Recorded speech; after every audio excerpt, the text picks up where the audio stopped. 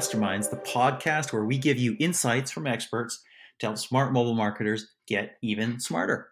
This is just the third episode. For the first episode, we went to the United States. For the second, we were in Australia. And the third, we're in Europe, specifically Spain.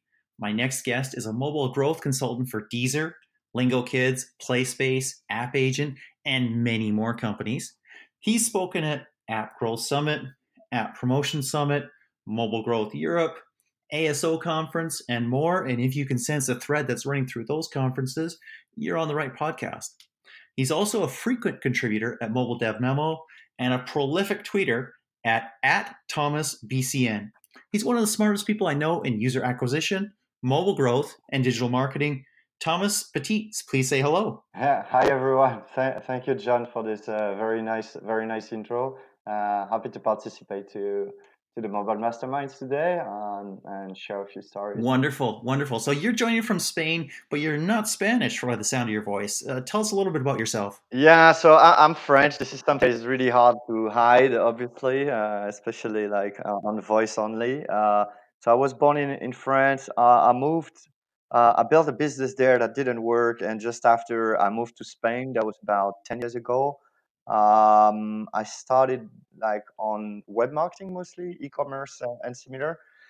Before I moved to apps about 5 years ago, which sound that much, but in terms of mobile timeline, that's like I'm almost a veteran with just 5 years of experience in the field, as it's always changing. And I spent a few years dedicating my time to one app in the health and fitness space, and I moved about a bit more than a year ago to independent, where I wanted to see different verticals, different stage. So I'm collaborating with about 20 apps at the moment, and this is very exciting and learning things every day.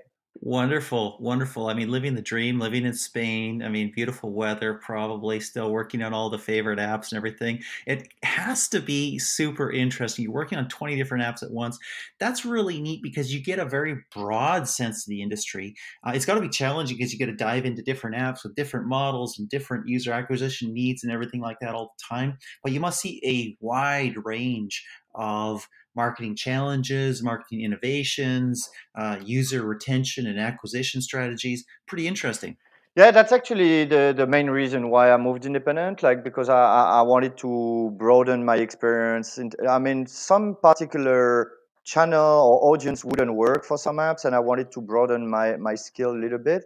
It definitely is challenging in terms of mental load, like from switching to like being focused on one and then to another. But it's actually very interesting. In my particular case, I think what eases a little bit is I work only non-gaming and very often for 3 4 particular verticals. So I do see interesting patterns between them. And I mean, benchmark always have limits, but it gives you a pretty good sense when something is particularly good or particularly bad. To have like this first party benchmark in my mind and to help developers focus on the right priorities, which is very often the problem is not capability, but what do we prioritize?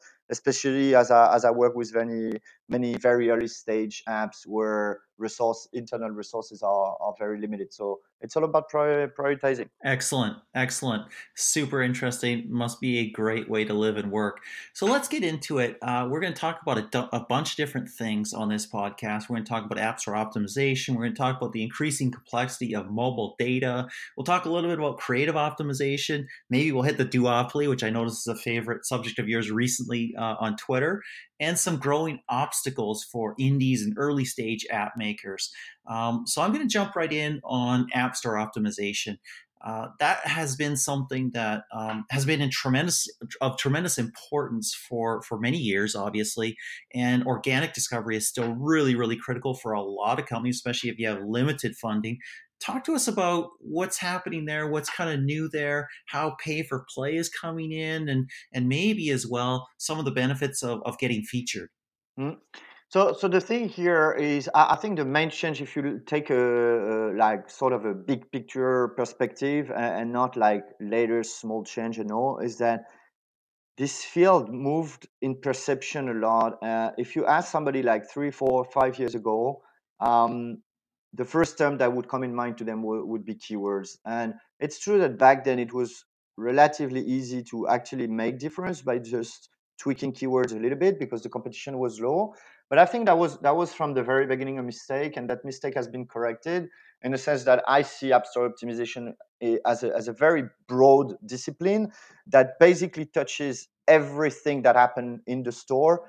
And here the thing is, we sometimes forget that what's very specific about the app industry is that we've got this bottleneck between any communication we might do and users experimenting our product, which is these users have to go through the stores, with the exception of the APK on Android, but I think that's sort of not super significant.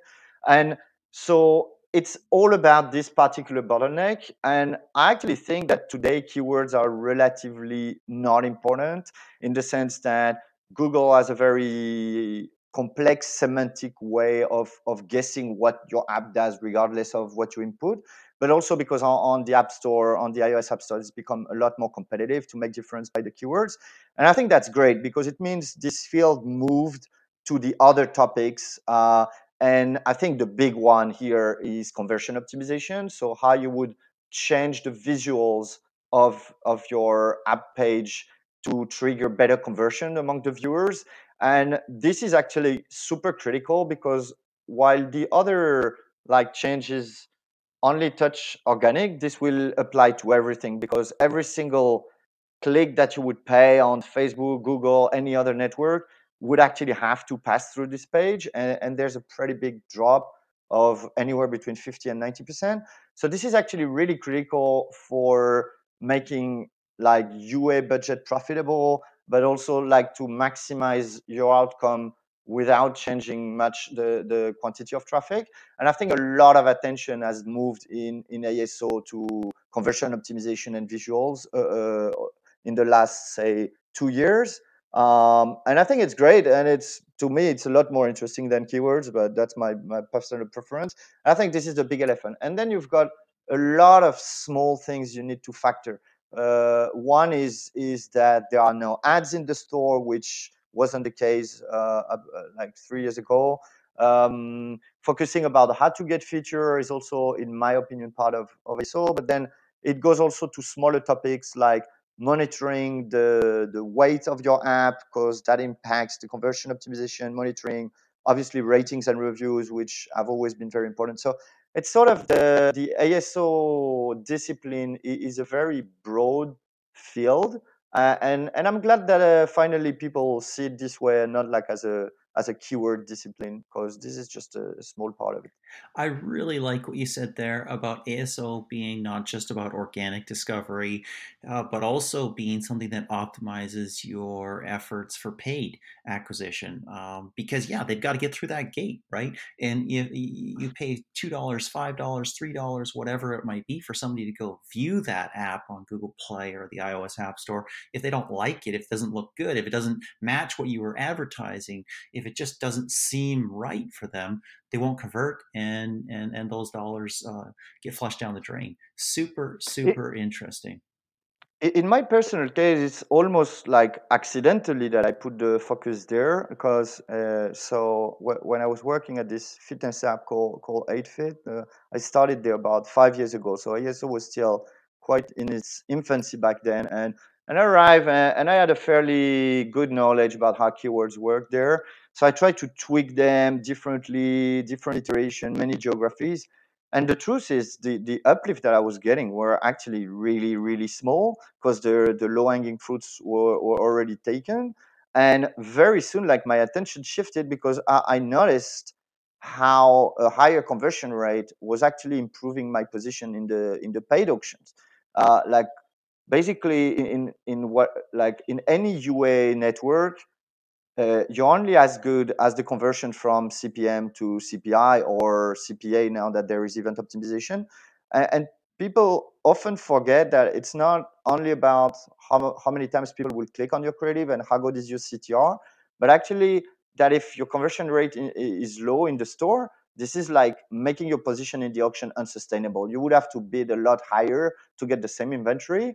And so we iterated a lot there, maybe because we're lucky to start a little bit before other player. This really gave us an edge, like for about 2 years of being able to drive cheaper quality traffic thanks to that. I would say one of the other change in ASO is that nobody's dumb. So when there's something that is making the difference, people will notice very fast. And as the focus has changed there, obviously it's a lot harder to make the difference. But I would say you still have to invest quite a important effort there, in the sense that before you could win over the competition if you were better in this field. Now it's rather the opposite. Is if you don't do it, you're going to lose. So it's sort of you're forced to do it. But regardless why you're doing it, you have to do it anyway. Super, super interesting. Talk to me a little bit about getting featured. I mean, with exposure to such a wide range of apps, you must have seen that multiple times. I talked to somebody on our second podcast just last week who got featured in Australia and other nations. They're Aussie, so that's why they focus there, and they saw hundreds of thousands of new installs because of that. And that was on the iOS App Store as well as Google Play. What have you seen about getting featured? And we know that's changed significantly with the App Store as it's changed in the last year. What that looks like and how that works. What have you seen Mhm. recently for the impact getting featured? So the like my overall like experience, and I'm talking here about across many apps. So I think it's partly representative of what's happening in the store, at least for non-games, because games are fairly different. Is that the impact is a lot less than what it used to be. I don't know if people like are not like acting from the featuring tabs, or it's just there's more featuring. But this was quite counterintuitive. I actually remember a conversation we had before the store was revamped by Apple, and in the industry we all thought that featuring would get actually bigger in impact, and what we've seen is that it's actually got smaller over time. So that's definitely a reality. That doesn't mean that it's not interesting to get. They're still free install. There might be different people than you can target elsewhere. So I still think it's a extremely high valuable thing to try to pursue. But because the impact is less, it's also had an healthy effect, which is I see developers being a bit less obsessed about it. And what is great to be featured, it's also not a sustainable strategy because you're not going to have it all the time. And I don't think this is something you should rely on, but that should come as a bonus. And if it comes, great. That's awesome. If it doesn't, well, keep working. There are some tricks that help getting featured. There's no perfect recipe. There's one thing that like in my own experience was disappointing, is that when our app was fairly small, we're a very small team. We had like it was really hard to get noticed, and we barely get featured at all. But that's when we were really small. So even a smaller feature would have been like a huge win for us.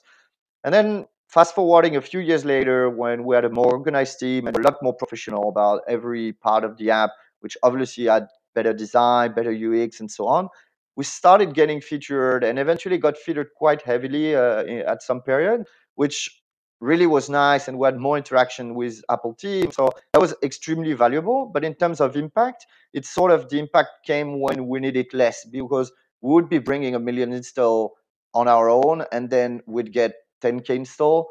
Sort of, we could almost not see it sometimes. So I really wish that Apple would put a lot of focus on small and indie apps, because that's the ones that are really helped by it, and it also brings more variety to the store. And it's true that when you're just starting, it's hard to get noticed, and very often your app may not be on the quality standards that Apple requires to feature apps, which I also understand. I'm not saying I'm making a mistake here. It's just how the game is played, and that's normal. Yes, yes. Unfortunate. Hey, the rich get richer. It is super interesting that you brought up. I mean, when the major change to the App Store came in last year, I thought, and many others thought, wow, they're doing significant in-depth features. You're going to get featured for a whole day. You're taking up the whole screen or a big chunk of the screen, and we thought that would have a huge impact, And it turns out, I mean, in my experience of using the iOS App Store, it turns out that I skip that tab entirely, and I don't look at that tab, and I jump right into search or some of the other tabs. And generally into search because I'm searching for a specific app, and maybe that's just me, but I avoid that tab mostly for games and for apps, and therefore I think because it's out of the regular flow of people's use of the App Store, that's decreased its effectiveness. Interesting things. It was not in how Apple intended it. They intended to give more impact there, but it seems like that's how it's worked out. Uh, Excellent. Let's talk about marketing, mobile marketing, user acquisition, and this increasing complexity of data. And so we're turning away from the ASO and the Google Store optimization conversation, and we're turning to this data flow that's coming in to user acquisition managers from all the partners that they got, the media sources, ad partners that they've got, and they're bringing in all this data. And talk to me about what's coming in and how it's more complex than it used to be. So I guess there are a few reasons of why it is more complex. One is if you look back a few years ago, the like I mean it was always a breakthrough when you were saying that you were looking beyond the install. Like 5 6 years ago, it was like everybody was focused on CPI. Obviously, the more you go down the funnel, the more the data becomes complex because you're looking at specific segments and you're looking at more and more events that are only specific to your app and are not really something that is a benchmark. And especially when you start modelizing lifetime value of your users, maybe you're using a combination of ads and IAP. Maybe you're using very complex scheme of subscription with different lengths, different value, different. Also, you need to factor the currencies and so on. So it's really like the more you go down, the more there is a huge quantity of data, but also a more tricky way to interpret that data, which very often you will need like to project early on to be usable for user acquisition. And in this sense, I don't really think that it is more complex than before. It's just before we weren't even looking at it. It's so if we were not smart enough to understand that this was where the economics are really happening. Maybe because it was a bit easier, so you would just throw in a lot of traffic and it was profitable, so we would care less. It become a lot more competitive. So because the like profitability is lower, you would focus on getting smarter and getting more and more like the fruits in the tree are higher and higher. So you need to develop tools to go and grab them. And I think that was an evolution that happened in parallel. And I don't remember specifically when I started with subscription apps, there was basically no tool at all that would help us understand the exact value of our user. It was only all averaged, and we had to rely on the information from Apple Console, which is really hard to use to iterate on your product because you can't really segment it the way you want.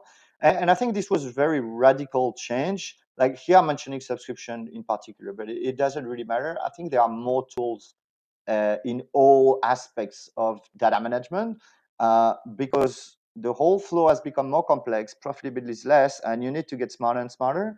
There are also more needs for this tool. I remember like that we wanted to buy tooling a few years ago, and we couldn't because those tools didn't exist.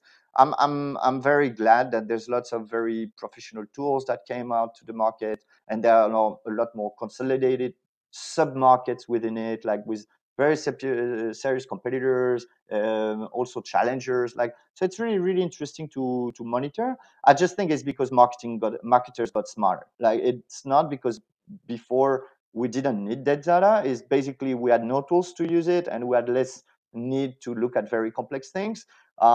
Thing is, there's no way you're gonna. I mean, unless you're really lucky, or your concept is so innovative that you're way ahead of everybody, which never happens. You will have to dig down very deep in the data, and it's also part of the reflection that the marketer has become a lot more of a data analyst than what he used to be, more of a media buyer, say before. And I think it's just a reflection of how the field is like maturing and getting smarter and going deeper into what really matters. So yeah, that would be my interpretation. Basically, we're less dumb than before. Excellent, excellent. It's pretty interesting that, a couple years ago, or even longer than that, you were in the subscription space. I mean, that's obviously the hottest thing right now. It's super, super hot right now. A lot of apps are moving to subscription revenue. There's a lot of revenue to be made there, and of course, Apple's jumping in there as well with Apple Arcade, right? So you were way ahead of the curve. I just got lucky. I mean, I wasn't aiming at a subscription model initially, but it's true that I find it myself. I mean, I find it myself very interesting in the way you interpret the numbers, and also because it was so different from where the industry was at the time. It was, I mean, very early on, driven by premium apps that would pay in the App Store, and then mix of IAP and ads would be like the norm, especially in games. And the subscription, like not only because they were new and different, but also because the problematics that come with it are actually extremely interesting in terms of renewal and all. It's true that I mean I got a little bit specialized in that. I think it was accidental, but yeah, I got lucky because a little bit after things got the turn into the hot topics. So it's obviously very useful for me today, as I see many app developer asking me about specifics of the subscription based monetization. But you never know; things turn pretty fast. Like I think they're here to stay for a number of reasons. They make sense for many businesses because Google and Apple wants them. But you never know. Maybe in 2 3 years, people will be tired of having 25 subscription, and we'll see something new happening. So never take too much rest, and always monitor what's becoming hot in the future. So that's my challenge. That's great advice. I mean, I know that there will be subscription fatigue. I mean, you're certainly going to see that in the streaming media space, especially for video, right? Disney Plus is coming out. Hulu has something. Hmm. Netflix has been there for a while. Apple TV Plus is out, and there's so many. How many little holes are you going to drill in the bottom of the bucket of your bank account for money to drain out on a regular basis, right? Hmm. And we're going to have that in apps as well. But I'll ask you one question here because you've been in the space and you're successful in the space. How does app marketing, how does mobile marketing change when you are focused on a subscription monetization model versus, let's say, an in-app purchase model? So, well, there's definitely like differences in terms of how you interpret your LTV, but very often this work is not necessarily going to be executed by a pure marketer and media buyer. So this data will be fed back to them. So that would be one difference, but not necessarily the core difference.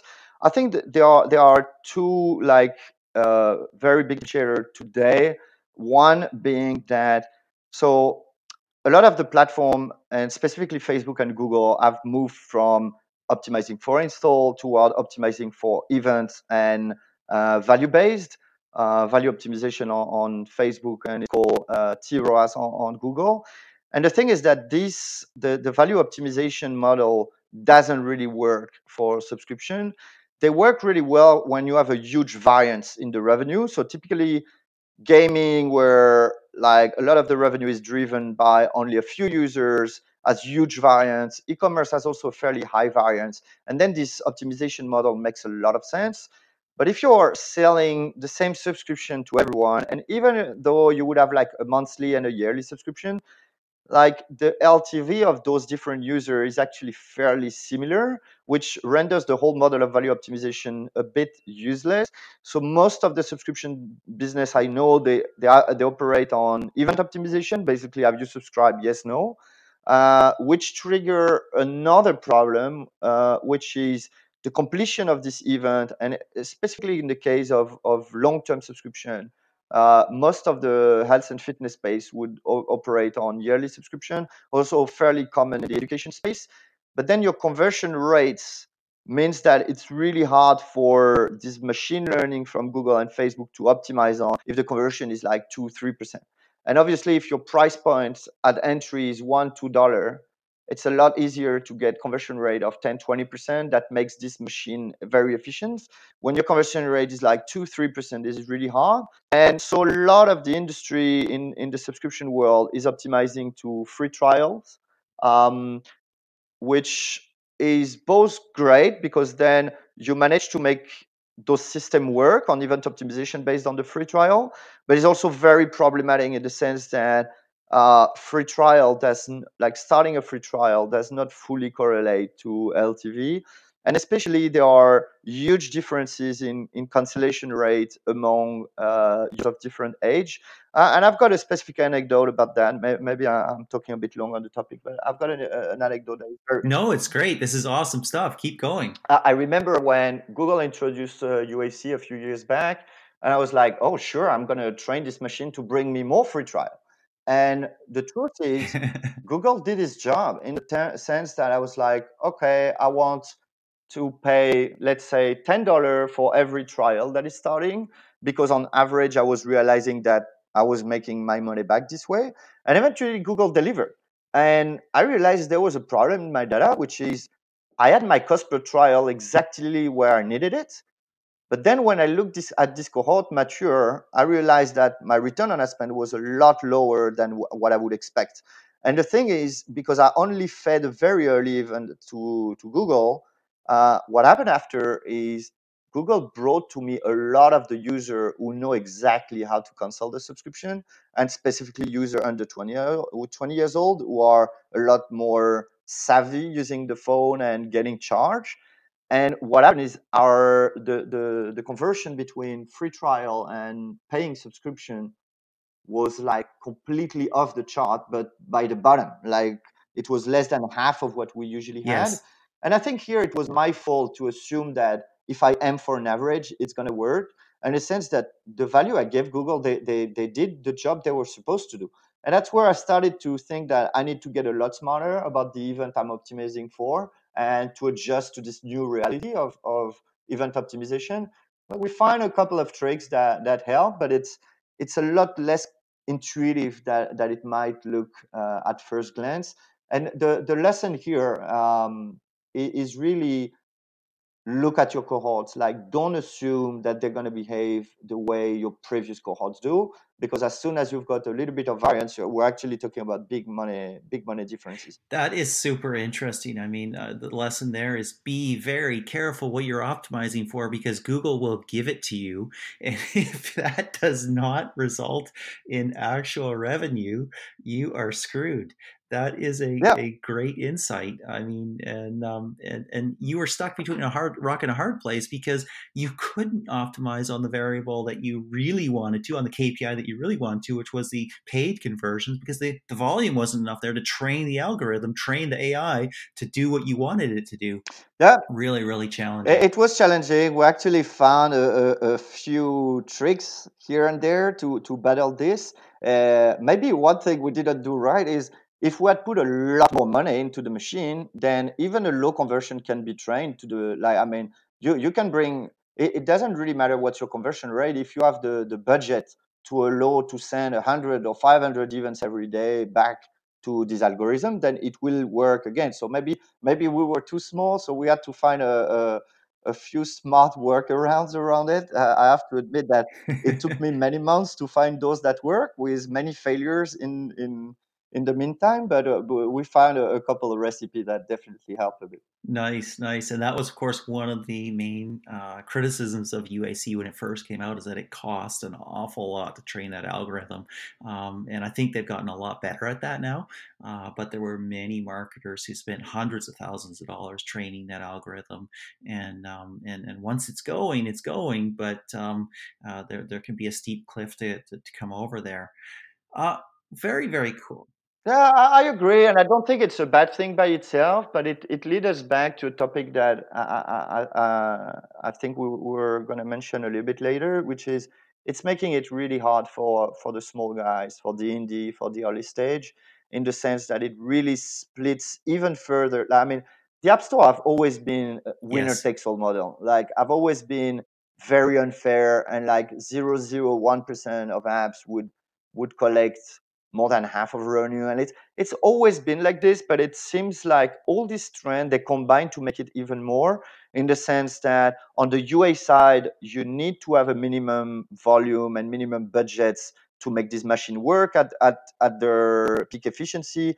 We mentioned that tooling become a lot more complex, and all these tools. I mean, there's a lot of tools out there that are really brilliant and didn't exist before. But if you have to pay like 1K a month here and 3K there and 5 here and 2% of ad spend on this one, I mean, if you're really big, it makes a lot of sense because you're making like a better return on that spend, and this tool improve you. But if you're small, you just can't afford to pay 5 or 10 grand a month to tooling, and you're doing it the old school way, and obviously you are at a disadvantage. So I mean, this is something I'm observing, and I don't have a recipe against it. I'm just saying, like, it even reinforces the initial nature of winner takes all of the store. Like, it's Yes. something that's becoming even more true today, even if it was already the case before. Yeah, yeah, I totally see that. I mean, in terms of Singular, obviously, we focus on companies, app publishers who spend 4 million and up annually in advertising, right?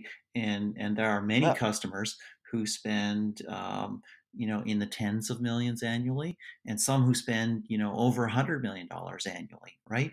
And yeah. that is not where you enter the market if you're an indie, if you're an independent.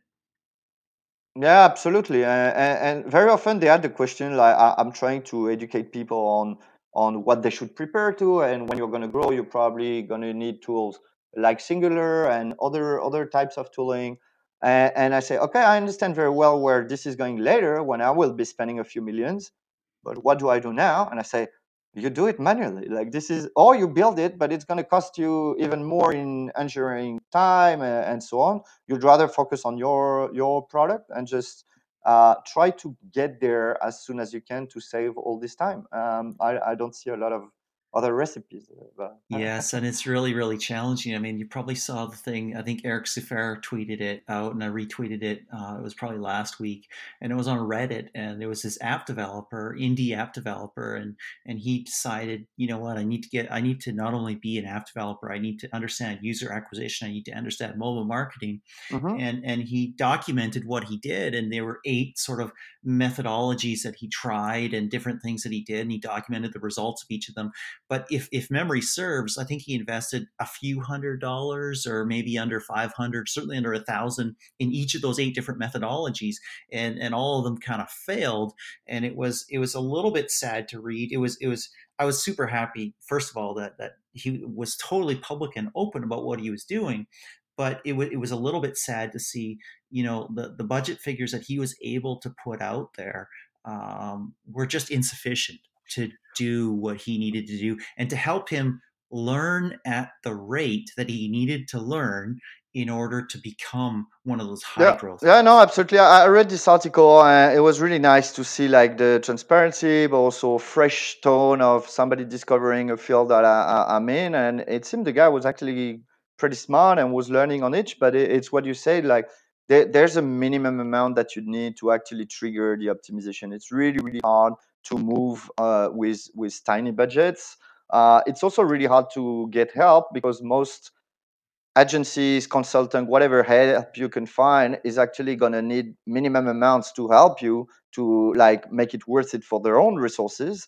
So it's really hard to be in this position. I do try to dedicate my time, some of my time, like to help people in this case and try to avoid some of the mistake. I think this guy took a right approach, but sometimes going with just little budget is really making it impossible, like entirely. It's just a sad reality that is good to know Yes. before you start spending money, but it's not uncommon. I've seen it elsewhere, but it was nice to see it on the open publicly. So definitely a recommended read. I've read it on Gamma Sutra, but I don't know. Maybe it was a repost. Right, right, right, right. I think you're probably right. I think it was Gamma Sutra, not Reddit. But thank you for that. Let's Might jump be back both. then. Sure. Excellent. Let's jump back then and talk a little bit about creative optimization. You tweeted out something, I think it was a week ago, something like that, about Miri Growth. And they did a Hmm. study, 3,000 ads for 30 apps. And your conclusion from reading what they had done and what they looked at, they went in some depth. You Google that if you're listening. Miri Growth study, 3,000 ads for 30 apps. Your conclusion was creative was the main differentiator. That's super interesting to me because I've done some research on that as well, and it seems like creative is a huge differentiator, and sometimes more important than any other factor. In fact, every time that I've seen, more important than any other factor. Can you talk about that a little bit, and what you saw in that study? What made you say that? Sure. I mean, it's sort of this article was really interesting, and also the transparency of an agency sharing their success and failure. And so, thank to the team for that, and to Adam who sent me the article. The thing is, it's even a broader trend, and not just an observation that I made based on this, where like it's like I had this slide that I showed publicly. I say we're back to the Mad Men. It's sort of like the old school way of looking at marketing that would be all about the concept of the campaign and not so much about its execution. And we went the complete other way a few years back, where it was all about the numbers and well, whatever the creative, we don't really care. And it's sort of we reached a middle point, understanding that we need that that the work of a marketer is basically uniting the data and a brilliant creative concept. So it's sort of like there's a trend behind it. I think my tweet was a little bit extreme because I said creative is the only differential in UA, and obviously it's not the only one. I wanted to be a bit provocative so that people would react on it. That worked really well because then I've got a couple of friends from agency that are like, no, it's not true. There's a lot of knowledge and all. Which it is true. Like you need solid foundation before you get there. But then you reach a point where the creative is really where the big wins are going to be made, because the other one either they've vanished with like the change in network and specifically with event optimization and value based optimization, where the targeting is a little bit less is a lot either it's less important because you need bigger samples to train the machine, or you can't access it at all, like in the case of UAC, which in all case was doomed to happen because of the change in privacy that users are now demanding.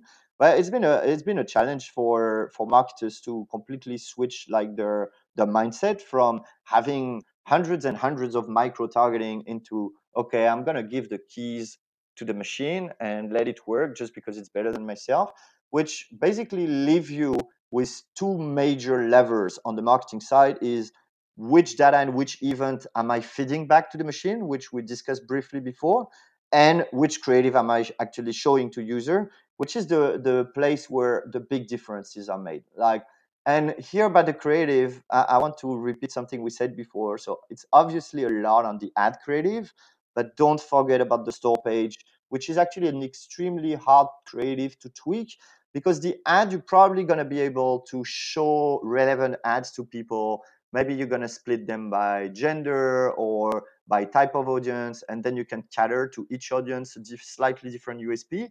But all of these people are going to go through the same landing page in the store, which makes it really hard. You really need to nail the creative in the store so that all these different audiences would find relevancy. So it's the creative is like twofold in this case, sometimes even threefold if you have a landing page in between, which I'm seeing growing. So definitely that's where the work should be focused on in a marketer's life today. And I think it's really really hard because we ask marketers to be so hard, like data driven and excellent at number crunching, dealing with huge number of metrics, complex funnels, and so on, that we tend to hire very analytical people, and then we try to have these analytical people be also creative. And in my experience, these two things tend to be rare to find in one person. Like the most creative people are a bit less analytical, and the most analytical are less creative. So you really need to build a team that have these two sides. and particularly like transforming data into insights that are understandable and actionable for designer and creative mind is a talent that is rare to find in the market, and very sought for and looked for. Great insights, great insights. And the pendulum swings and it swings and it swings and it keeps swinging and it keeps changing. Yeah, Wonderful. but that's what makes it interesting too. We all are in this space also because it's moving fast. So we can't really complain when there are big changes. It's it's not like before. Yeah, that's the nature of this work. So you accept it or you change the field. Like yesterday's reality is very rarely next year reality in this field. So you just have to keep moving. Yes, indeed. We live in the future. Excellent. Let's move to our last topic, which is the duopoly. This has been a very interesting past year for both Facebook and Google, and frankly, for big tech in general. I think Europe has been a bit ahead of the United States specifically in this, but I think, with the new election coming up in the United States, and certainly where the Democratic candidates for presidency are concerned, big tech is definitely on the horizon as something that they're looking at very, very carefully in terms of antitrust, in terms of power to move public opinion, in terms of using their power and abusing their power in some ways. So we look at the ad tech space and we look at ad networks in general, and we see Facebook and Google are huge. We see a bunch of other sort of little bit lower tier challengers, maybe the Apples, maybe Snapchat, maybe Twitter, maybe others like that, Pinterest and other things like that, right? And then we see thousands of other ad networks out there. Talk to me a little bit about some of the current challenges and problems with with the duopoly, and how you see advertising and marketing evolving over the next couple of years. So there's a very interesting perspective about this, which is it really depends through which lens you're looking at it. And it's true that one side of the story is using at like looking at how at privacy and user data. So obviously users are like, oh no, I don't want my data to be sold, but at the same time they also want to see relevant ads and they also keep using this product. And I think here that's sort of the wrong discussion in terms of marketing, in the sense that, like, if you look at the scandals, like at the Cambridge Analytica scandal or all the recent discussions about the flaws in YouTube algorithm, that's actually not very a relevant conversation to have with like marketers, and I don't think it's really something that is super critical in the ad tech conversation that there is today. And there are completely different like point of view on this. So maybe US like commissions will look at, oh, but how are the news filtered between Republican and Democratic coverage in Google News, which is also not particularly relevant for advertiser. And then you've got a whole completely different side of the story when you look at it from a marketer perspective, which I wish I would not say that myself, and you know my position on this, but the fact that Google and Facebook has grown so big is actually a marvel for marketers.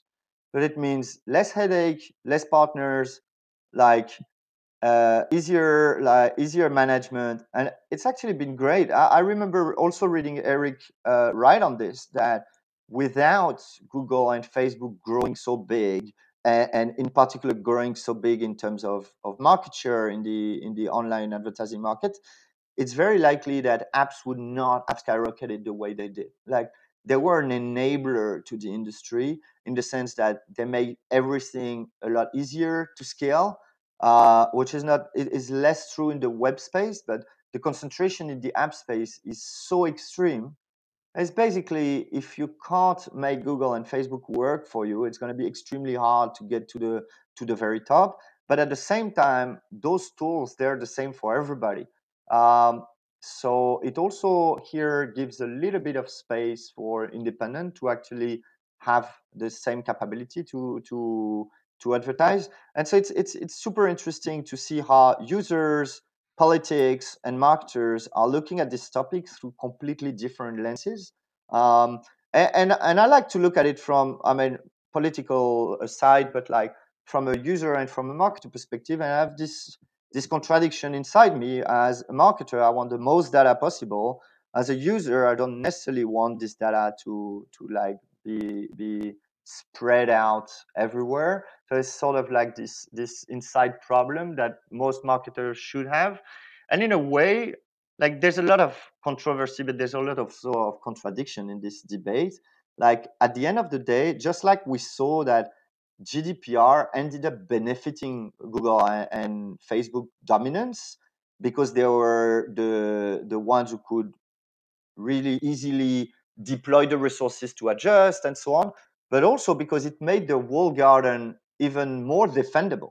Like you go out there today and Google and Facebook stance on privacy would be, oh yeah, we know everything about you, but we're going to keep it for ourselves. We don't tell anyone. Actually, we don't even know ourselves because it's some super AI behind that we don't even know how it's working. Like nobody is looking at your data, which in a way is true. Like this data is not like analyzed by people to exploit your weaknesses and stuff, but at the same time it means that it reinforces the modes that are already pre-existing, and that a new challenger coming to the market today to like to compete against Google and Facebook will have it really hard because it's a lot more complex to gather the scale of data and the depth of data today than they did in their time when things were a little bit more open. So it's sort of an interesting like internal contradiction here in the sense that yeah, maybe my data is actually better protected inside the walled garden than outside of it, but then, is it also good for society as a whole and for advertisers in general to have two actors that gather, let's say, two-thirds or three-quarter of the market? I actually like a bit of diversity myself, but it's very hard to mix like the privacy demands with some freedom in the market. And I don't really know how this is gonna evolve. I can't see Facebook and Google really losing a lot of steam in the near future. But the midterm future is, I think, quite interesting to look at because there's still a bit of uncertainty there. That's a super interesting perspective. I mean, uh, at one and the same time, the duopoly is an aggregation factor for supply. It's an aggregation factor for demand. Hmm. It's an aggregation factor for advertising, obviously, and the data that's required for that. But it's also an aggregation factor for regulation, and you can apply regulation on two players much easier than on 1,000. Absolutely. And they're more regulatable in that sense, although getting it through legal challenges and everything can be challenges, it can be difficult, but they're more regulatable in that Yeah. sense than 10,000 companies out there. I, Very interesting. Absolutely, I agree with that, and I'll make a parallel that I don't know how relevant it is, but if you look at how Facebook specifically is dealing with attribution data, what they always done is actually enable only a handful of companies to access the treasure and to pass it back to developers. So and they maintain like a number of MMP who have access to this marketing API anywhere between 5 and 10 at all time. If it was more than 10 and if any developer would be able to tap into this API, I think it would be a nightmare for them to monitor and weed out the bad player who is abusing the data and so on. By focusing on just a few players, they can it's a lot easier for them like to provide support, to provide improvement and so on. But at the same time, they've been smart enough to not make this number too small. And I think if there was only two actors in the MMP space, then there would be a real problem of abusive pricing and abusive dominance. So in this sense, Facebook has been really smart in always letting like 5 to 10, and if two would merge, they would give access to another one just to maintain some balance. And I wish that on the long term, it's what's going to happen in other fields. Like I'm all in to have not 1,000, but maybe three, four, five providers for videos and a couple of YouTube competitors. Same for social. You don't want to have a million apps there, but I think it's healthy to have like a few different players to keep innovation level high and to keep price down and to keep like things a little bit more balanced. But maybe I'm starting to be political myself now. Well, Thomas, I just have to thank you for spending this hour, almost an hour now, with me. This has been insightful. This has been interesting. This has been eye-opening. It's been a real pleasure. And you've done it all on a Friday night in Spain. It's Friday morning for me. It's Friday night for you. I know this is Europe. You're supposed to be off early and having a great weekend. Thank you so much for taking the time. I've got a full day of work ahead of me still, if that makes you feel any better. But I want to thank you for being on the podcast. Yeah, no worries. That was my pleasure. As an independent, I don't have strict time to work, and it's not unusual to have to like partners in the States. So I'm very used to it, and it was a complete pleasure to participate with you today and have this little chat. I hope the listeners will enjoy it, and I invite them to react on my provocation and show me facts to counter it, and the debate will probably be beneficial to all of us. Wonderful.